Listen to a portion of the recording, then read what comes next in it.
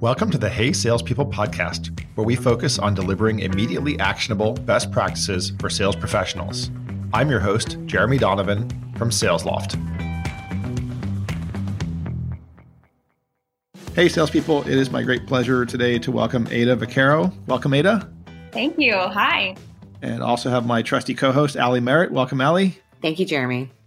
Ada is the Senior Sales Manager at Bench Accounting. They are a bookkeeping and tax filing service for small businesses in the US. The reason we invited Ada on is because she has expertise in a topic that we have not spoken about at all in over 150 episodes of the podcast, which is all about managing seasonal workforces, which must be an incredible challenge, but is also, I think, so relevant as we move to more and more of a gig economy. Before we get into that topic and go deep there, we're going to get to know Ada a little bit. And I'd love to ask you my favorite question, because I've just finished a bunch of books and I'm looking for new reading material. So what's one of your favorite sales books of all time? In full transparency, I actually hate reading sales books. I do have an answer to this, though. I recently read Never Split the Difference, which generally speaking was actually a great read because Chris Voss has some great stories behind the tactics. So it kept me engaged. That's my favorite at this time. Were there any techniques that you have learned from that you have applied recently? So I would say yes. I find the mirroring and labeling are things that we were already doing on the sales team. We actually recently had David Priemer come in and run some training with the sales team. I'm not sure if you guys are aware of who that is. He is a fantastic sales trainer. So he actually trained that. So it was great to read this in the book and just have those tactics reinforced. When I spoke to you, and actually both of us, when Allie and I spoke to you last, you were telling us a little bit about the seasonal workforce situation, which makes sense because of tax seasons. Set that up for us a little bit. Tell us how that works at Bench. Bench, as you can imagine, because we're offering bookkeeping and tax filing services, we are a highly seasonal business. So January to April is what we call tax season. That is our busy time of year where our sales essentially doubles. So we have to double the size of our sales team in preparation to match that demand. Start at the beginning, which is that you need trained salespeople by January. Where do these people come from? Give us a little background on how you find them. We typically actually hire folks without sales experience. I find it is often easier to train someone to sell as long as they have the key qualities that we're looking for and instill those best practices and best behaviors from the beginning, rather than have someone with sales experience who are carrying over some bad habits from their last organization that you then have to try to break and then rebuild again. What are some of those key qualities? You said key qualities that you look for. What are those? So the top three are, I'm looking for people that are highly resilient. We move very, very fast at Bench, and we need people who are highly resilient to the highs and lows in sales, but on top of that, highly resilient to the constant change that occurs at Bench. We're looking for people who are highly empathetic, who can truly go above and beyond for the client, and highly teachable. I need people who can hit the ground running, thrives in a high feedback environment, and learns really, really quickly, and is always open to constantly learning because we constantly have to push ourselves to get better. And I guess the flip side of that is, what are some of the bad qualities and how do you identify those? I would say anyone who doesn't have those top three qualities are not going to thrive in this sales team. Someone who is, I'd say, low energy is typically harder to motivate and drive to constantly be pushing performance every single day. So those are definitely things that we try to pick up on in the interview process. Do you run into that? Do you run into low energy people? I think their blood pressure probably goes up in interviews and their adrenaline's flowing, but nonetheless, you run into people who are just sort of mopey. Yes, absolutely. And that comes across. So we do a few different things in our interview process, one of which is this game that we like to play. It is a very hard game. No one wins. And I like to see how people are reacting throughout that game. Are they energized by the challenge? And I'm watching their body language, their tone, and what kind of questions or how they're responding after the game, as well as seeing how they react to a few mock call conversations throughout the interview process. So it's more important how they interact with the game than whether or not they actually win, shall we say. Correct. Yes. So I want to see off script, how do they react? So we're talking about this flexible workforce. I want to go back to that because it feels to me when you're talking about having to hire and having to plan for everything that there's like capacity planning challenges that come up with that. So talk to me a little bit about that. Capacity planning is really, really, really hard. Bench today, we are predominantly an inbound sales environment. So about 90% of our sales are inbound. So we are basing our capacity planning on the top of funnel business owners' forecasts. So they're doing the best job possible to forecast, but we all know forecasting is as much an art as it is a science. So there's a lot of gut intuition going in there. And then I take those top rolled up numbers and then figure out, okay, based on an optimal number of leads per month, how many reps do I need on the floor at any given time? And what I found over the years is that there is an optimal ratio of about 70 to 90 leads per month. And that gives enough flex time in each sales team member's day to be responsive to new leads and to work every single lead hard. So that's optimizing for conversion. But then it also gives them enough in their pipeline that they aren't bored. So we all know sales team members that are bored, it's not good. You're going to have attrition risk. You need to keep them busy.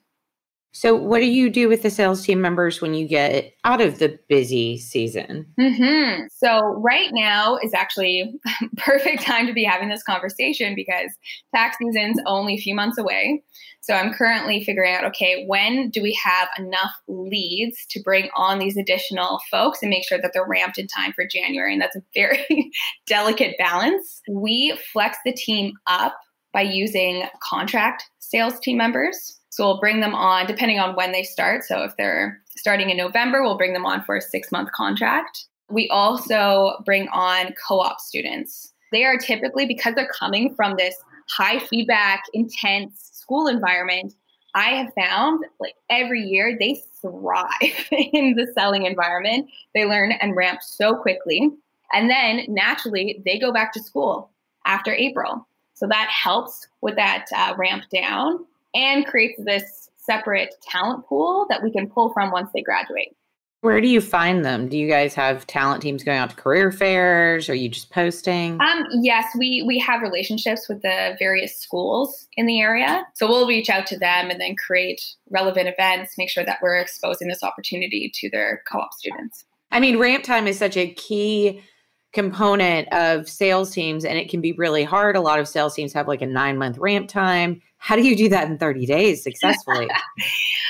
So we're really careful about the folks that we hire. So going back to those key qualities, if someone isn't highly teachable, they're not going to be productive in 30 days, and it's not worthwhile to bring that person on. We put everyone through 2 weeks of what we call Sales Academy. So teaching them everything, broadly speaking, they need to know about Bench and how to sell in this environment. We put them through a ton of mock calls. And then once they're on the phones, they're getting a ton of support from their peers and their team leads. So we make sure when we hit tax season, we have a lower rep to team lead ratio. So we try to keep it like 5 reps per team lead, so that they can spend a lot more time supporting and making sure that those folks ramp in time. Now you've onboarded somehow in 30 days this enormous amount of amazing co-op students, in addition to everyone else, and you're ramping them up. Mm-hmm. What happens after tax season with the fall off? Yes. So the benefit of hiring co-ops is they go back to school unless they have a free summer term. And in that case, if it's a particularly strong rep, we'll hold them throughout the summer. With our contract reps, we will make offers to the strongest of those. And that usually ends up being about 60% of contract reps will make full-time offers to. And that's a good incentive for them as well to ramp quickly and really push their performance as much as possible because they're trying to earn that permanent role. And then lastly, we'll adjust the total team size to match capacity throughout the summer by opening up internal hiring. So sales, because we do a fantastic job finding and training our sales team members, we are the talent pool for a ton of other teams at Bench. So all of those leaders are aware that the summer is the time to come and take talent and flex up their teams as needed. So have you seen a lot of success moving people who are great at sales into that like onboarding specialist or CS side? Yes, absolutely. We see that sales team members can join almost any other team and be successful there. The exception, of course, being something like engineering or product where you really need more niche knowledge and subject matter expertise. Very early on, you said that you prefer hiring people without sales experience, which I have heard before. I'm curious how that affects your rehiring, right? So let's say that you have someone who worked for you guys for 6 months as a contract worker, and I don't know, during the rest of the year they love to go ski in the southern hemisphere or something like that. But they do like to come back up and do the tax season work. Like, I'm curious, would you not prefer that person who's a known quantity with sales experience to someone without sales experience? Absolutely, I would. We actually haven't, just by chance, really had that situation come up. We almost had one of our strongest AEs step away for the summer. He was going to go and hike the Pacific Crest Trail. So he was going to take 5 months off and then come back and join us for tax season. But of course, the pandemic hit and that was no longer an option. But absolutely, that would be something that I would be supportive of. What is the 10% that's outbound? Who does that work? So we have a specific outbound sales team, and they do a mix of outbound experimentation. We're experimenting with what we call the consultative sales funnel right now that really opened up as a result of all the new options coming out for businesses in the States to take advantage of financial relief. And they also refine our lead scoring model. So they work on any what we call experimental sales funnel.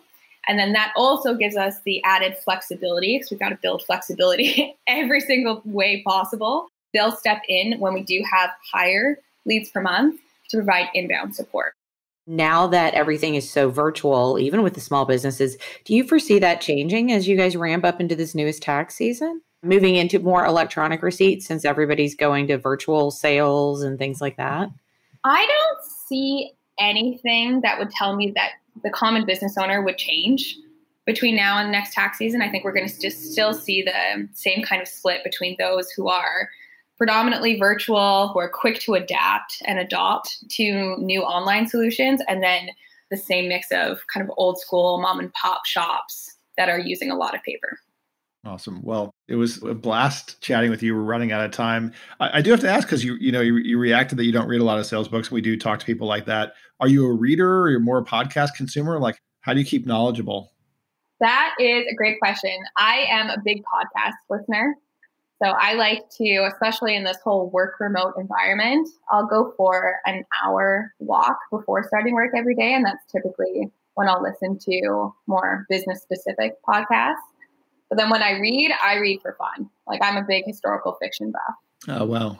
On the podcast front, any recommendations, the podcasts you love?